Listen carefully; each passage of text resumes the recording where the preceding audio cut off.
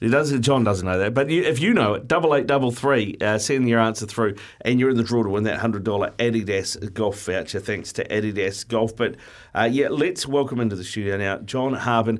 Mate, thanks very much for coming into the studio. What brings you to New Zealand?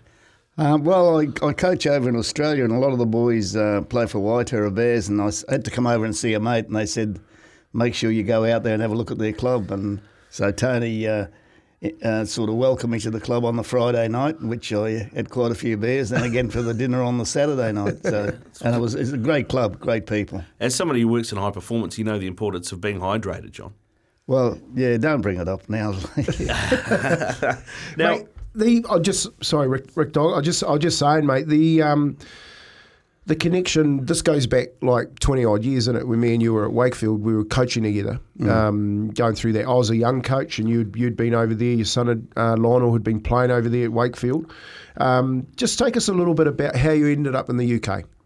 Well, I was born there, so I always wanted to go back. You want to go back to your roots. And there was a job advertised, coach of Hemel Hempstead. And the article was in the Rugby League Week, the Australian Rugby League Week. The old one, yeah. And they had big photos of their new grandstand and what they were building and their plans for the future. So I applied for the position. They got me a teaching job. It was part-time, of course, and I went over there. And after a month, this is probably typical England, after a month the board told me they'd run out of money. Yeah. So in a fit of temper, I stormed out of their club and picked up a copy of the English Rugby League Express. And in the paper was the position advertised at Wakefield Wildcats. So I drove straight up to Wakefield and got the job. And then, of course, had quite a few years rugby league, Oldham and Dewsbury and Wakefield. Yeah, and those days, obviously, a couple of players have come to mind. Young Benny, Gareth Ellis. There's been a few legends. Willie Poaching, we only had on the show a couple of weeks ago.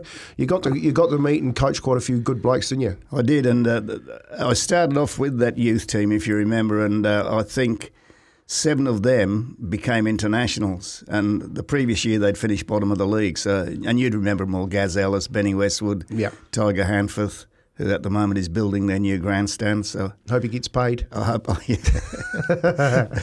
Mate, so take us on that, because this is the stuff that Rick really wants to talk about. How does a rugby league guy that's dealing with 100+ kilo guys running into each other end up in football? Well, the thing is, I did have a bit of history in football. When back in the day in Australia, you played every sport going. So I coached football, I coached rugby league, I coached the girls' netball team. So I was just coaching all the time and playing football and rugby league. So I did have a bit of a background. And at the time, I was coaching Oldham Athletic on the coaching staff there. Oldham Roughieheads, the rugby league team. I was the head coach there. And they had a civic function, and I sat next to the assistant manager of Oldham Athletic. And we got talking. I lent him a book, and about a month later I hadn't got it back, so I rang him up for it. And he said, come down to the football club. And by the time I'd left his office, he'd offered me a job there to do. I was ready to come home. Wow. And he offered me a job to do the pre-season work with Oldham Athletic. And so I stayed there. The club did quite well. Then when the pre-season was over, he said, will you stick around for the year? Which I did. Made the playoffs. Then he got offered the job at Crystal Palace and took me with him. So we just kept going. Managers keep getting sacked over there. So wherever he went, he took me with him for the first, say, 6 or 7 years. So Queen's Park Rangers, Crystal Palace. So there was an adjustment period to footballers, but the northern footballers are closer to rugby league than the southern footballers, the people based in London. So there was 2 adjustments, one going from rugby league to football and then going from Oldham Athletic to Crystal Palace. Yeah, proper north to London. Yeah. What about from a coaching point of view? I mean, you mentioned it earlier, you coached the girls' netball team, you coach rugby league, you coach football. Obviously, those are different. There are different skill sets involved in those sports. So as a coach, what do you do?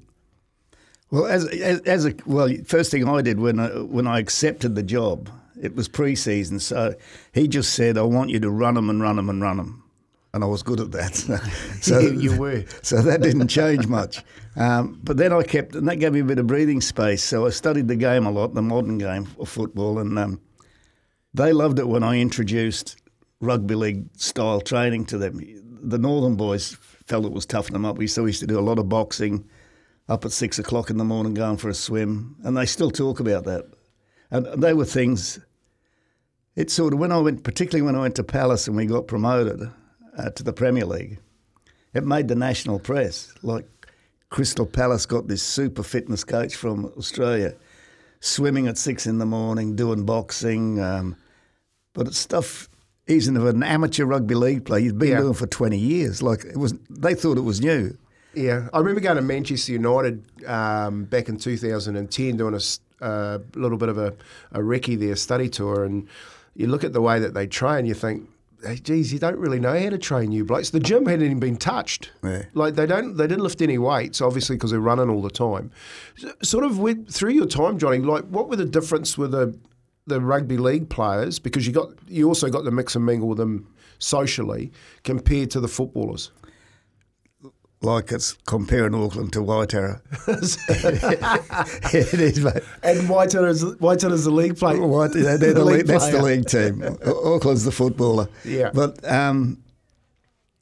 mate, they were different. Like on their own, even with a couple of them. Like I've still got a lot of good friends who stay in touch from back in those days.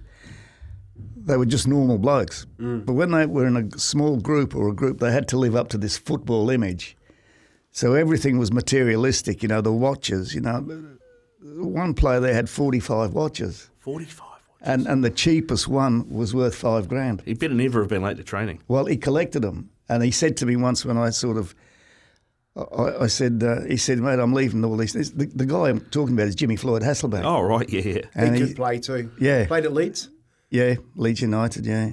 Well, I was with him at Charlton. And a good bloke, and they said I'd have trouble with him, but not an ounce of trouble. No. In the gym early, doing all his stretching and coordination. But he said, these are what I'll leave to my kids. I don't drink, I don't do drugs. I'm spending my money on watches. It's an investment. Yeah. Yeah. So that's the way he looked at things, And he's a really nice guy, and as I said, he had no massive ego. He's a good bloke. Yeah. He played at all those, I remember him, he had some speed up front, Jimmy Floyd Hasselbank. What about when you go into the likes of, you've gone from Crystal Palace, you go up to the Premier League, and then you start to travel, and you travel into Anfield, and you travel into Manchester United, Man City. What was from a player's staff perspective, because this is really interesting for me, compared to, waltzing up to Weldon Road at the Jungle or in Wakefield, with 2,000 cars in the car park? Well, the thing is, every trip was different, but you looked after in the best of hotels. Your accommodation, sometimes the country manors, just outside the town. It's a lot different. Lots of golf. Yeah, a lot different to rugby league. Izzy would love to be a footballer. He would be. 100%. He'd love to be a footballer. But they were, and the bus pulls up and there's hundreds of people waiting for everyone to get off the coach and waiting to get on. And everything was like first class. Even at Oldham Athletic, it was a step up from Super League in rugby league to Oldham Athletic in the second division. It was a step up. Even the coaches themselves, the buses, and in some of them, Manchester United, they almost had bedrooms in them to lie down and have a sleep, and massage tables and things like that. And when I was at, I can't remember which club it was, but we followed Arsenal around a fair bit. So we got all their menus and what they were eating, but the fish they were eating was like £15 a piece. It was imported. And the fish we were eating from Asda supermarket type thing. Oh, mate, that was.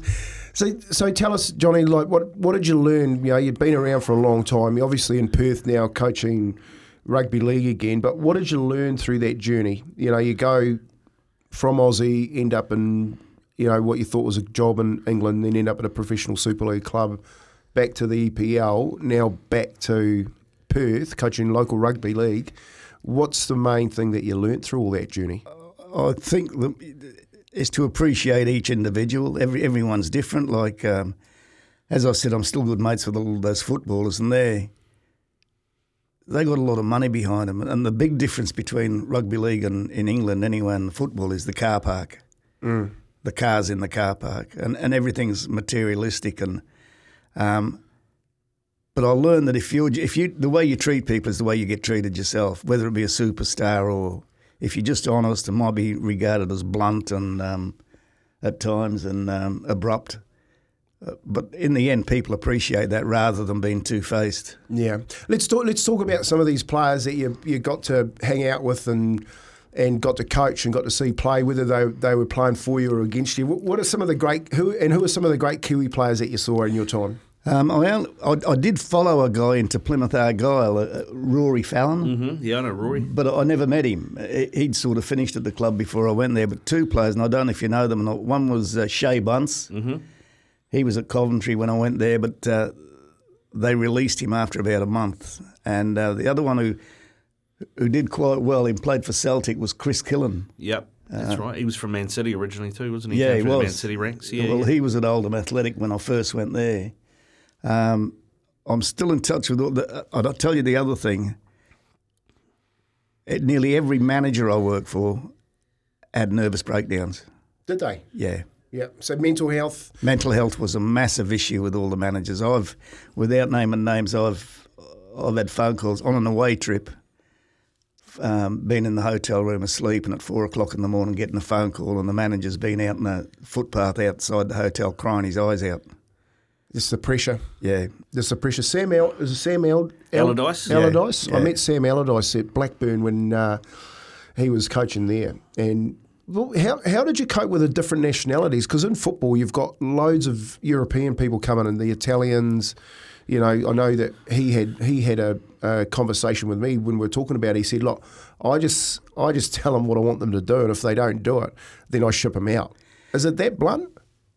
Yeah. I mean, I had 3 stints at Oldham Athletic, and the third one, the manager was John Sheridan, played for Ireland in the World Cup and that, and he called me into his office. As soon as I got to work, he called me into his office. He said, go into the dressing room and have a look and come straight back here. So I went into the dressing room. There's about 6 Africans sitting in there with suitcases under the, this is for training. And I walked back in, he said, who are they? I said, I haven't got a clue. I don't know who they are. He didn't know his players. The chairman had brought them over. So there's these 6 guys, and Gerard's brother was in the Oldham team, Anthony Gerard. And one of them was sitting in his seat, and he just went over and grabbed his suitcase and walked outside and threw it in the middle of the field and said, that's my seat, you don't sit there. So already had friction. Yeah.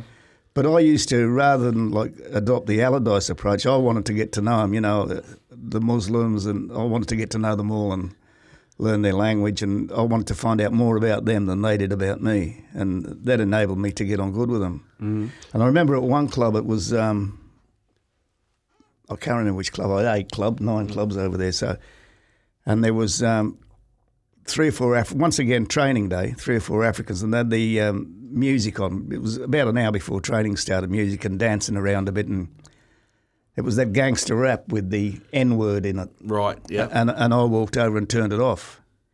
And I just said, no, not that music, not that word. And they said, John, it's all right, we're used to it, we do that. And so I said, no, and after training, come into my office. So they came in, and I said, you might be used to it, might be okay with you, but your grandparents aren't used to it. Mm. They know what that word means. And they never played it again. Yeah, so you had plenty of respect there. When you we see about all this hooliganism and all that sort of stuff. Did you ever encounter any of that, like away, if you're playing in European leagues, or what's the worst bit of traffic you've come across as far as away fans? Well, strangely enough, the worst traffic we came across was from the home fans. Things aren't going well. Yeah, weren't going well, and we played a game, and the steward came in and said, "You can't leave. You can't go." It was an away game, but it was our home fans waiting for us. And it was at Coventry, and they said, you can't go yet. You'll have to wait for an hour till the fans go. They're waiting for you. And they were throwing things at the coach and hurling abuse at players. And so you wait for an hour, and you go out, and there's about 10 of them left. and 4 of them are old women, in their 80s. So I can see Rick doing that. It's still throwing brickbats at you, though. Yeah. I mean, you spent a lot of your time when you transitioned from rugby league to football with Ian Dowie as the guy that you followed from Oldham through Palace and Charlton. And he was at QPR, but when he got left QPR, Paulo Sousa came in, and you stayed with Paulo Sousa and then followed him to Swansea. Yeah. I mean, he was a Portuguese superstar as a player. What was it? The difference working under him versus working under Dowie? Well, Ian was very bombastic. You knew before he got into the ground that he was coming. He sort of stormed in. He was the life of the place. First one to train and last one to go home. Out of all the managers I worked for, enthusiasm, he'd be 10 out of 10. And he was probably the one most like a rugby league player coach. You know, if you took him swimming, he'd be in this pool with all the boys and doing the boxing. And Paulo Sousa got to training 10 minutes before it started, but he'd done all his preparation at home the night before, and he had Portuguese support staff. He struggled a lot with English. The English players, if they don't like a manager, they don't like him. And he knew straight away, he named the 4 players, he said, they will turn against me. Because in clubs in England, the leadership group control the dressing room. So when you throw in extra training sessions and the leadership group don't like it, and they're old, lazy players who are coming to the end of their career, they rebel against the manager. And he was a good manager, very good. He's now coaching Poland, I think. And he brought staff in with him who weren't as popular. Like, he got on really good with the young blokes, but he said to me after about a week, "Do you think I'm speaking good at the way he spoke. I'm speaking it good at the moment. But you think I have a problem with my language?" Because he couldn't speak English. And I said, no, just the opposite. Because when he was talking and he couldn't think of the words, the players were finishing his sentences off for him. So they were all listening. They knew. And he talked very soft, and they were all leaning forward. And I can remember once telling him, he asked me how I thought he was going, and I just jokingly said, the boys said, because he always wore nice suits, but bloody trainers with the suits to work, joggers. And I said, they're talking a bit about your trainers. So he took me serious. So the next team meeting we had, he came in with these brand new boots on and a bag with these trainers in. And he held the bag up and he said, "You think my trainers are shit?" And he threw them in the rubbish bin. That is outstanding. Now, you mentioned Ian Dowie coming in and being bombastic and enthusiasm, 10 out of 10. Have you watched any of the series Welcome to Wrexham that's out at the moment? Because Phil Parkinson's a very old school English football manager who is running things at Wrexham. And they show all his team talks. Yeah. And there's F-bombs going off left, right and centre. They have an enthusiasm meter running on that. So every time an F-bomb gets dropped, the enthusiasm meter goes up. Is that what you meant? Yeah. Yeah. That's what I meant. And just you mentioned Wrexham. I don't know how long ago. This is certainly the last 12 months. But I believe it was their under-16 team played the women's international team that were playing in the World Cup and gave them a belting. I hope no women will listen to this and think I'm misogynist. But, I remember seeing that result, come through, because it was some seven-a-side tournament or something, wasn't it? Yeah, that they had in the States, and it was $1 million for first prize. You could enter your team. I didn't know the money was involved. No. Yeah. The club's fortunes are like a couple of actors have taken over Wrexham, haven't they? Yeah. The guy that played Deadpool and another guy's in a show called It's Always Sunny. It's Always Sunny in Philadelphia. But so many clubs are like that they get somebody in with money. Yeah. They go on this great run, and that guy with money, or they realise that they're losing money, and then all of a sudden they plummet down into non-league football. There's no sort of, unless you're a big club, there's no continuity with anything. Yeah. I mean, I worked for Flavio Briatore, the Italian. No, that was an absolute nightmare. I don't know if you've seen they put out a movie, The 4-Year Plan. But we were playing one game, and I think we were drawn at half time in a game we should have won. And he's offside and knocked on the dressing room door as Ian Dowie was giving his talk. And Ian said to me, go and see who that is. And it was Gianni Palladini. And And he said, Flavio said, take off so-and-so, so-and-so and so-and-so and put the 3 reserves on. And I said, Flavio's not in the country. He's not in the country, Gianni said. Yes, but he ring me and tell me. Like, he wasn't even watching the game, but he wanted these 3 main men on. Yeah, wow. And Ian Dowie put them on with 3 minutes to go. Just to make a point? Yeah. How much long after that did Ian Dowie leave? Probably 2 weeks. Yeah, I was going to say. That's amazing. And the rich men have, they don't drive cars, they have drivers. So all these owners, and one of them, the guy at Crystal Palace, Simon Jordan's driver, was a mixed martial arts champion, like he was the MMA fighter, but a lovely bloke.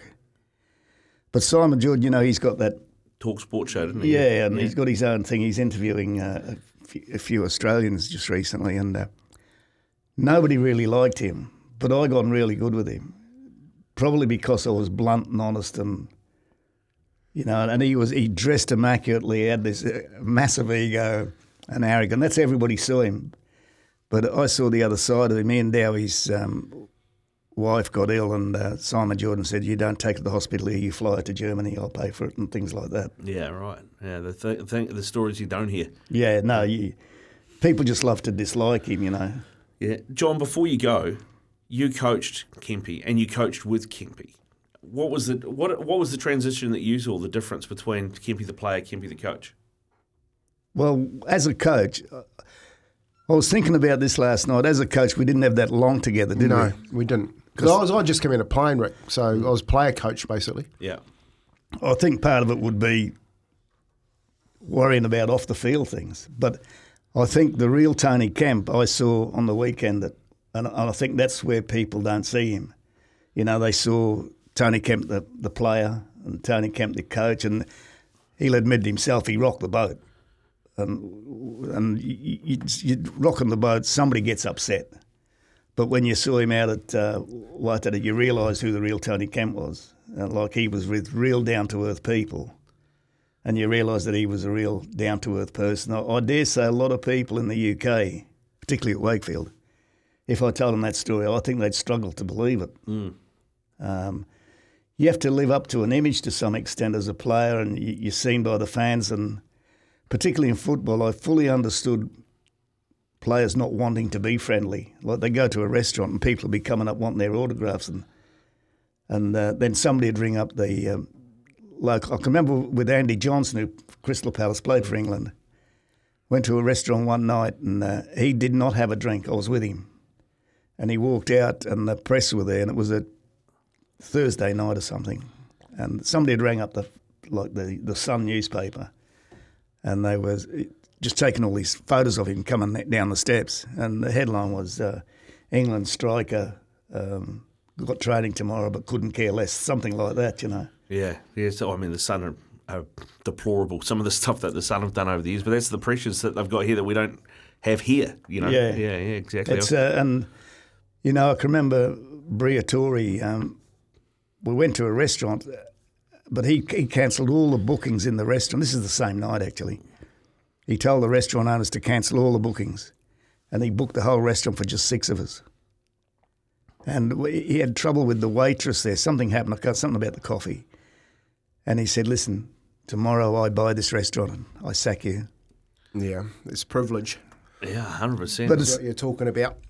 Yeah. But even those guys at that level, when you get them one-to-one, they change. It's like they've got this image to live up to. They don't have to. It's part of the job.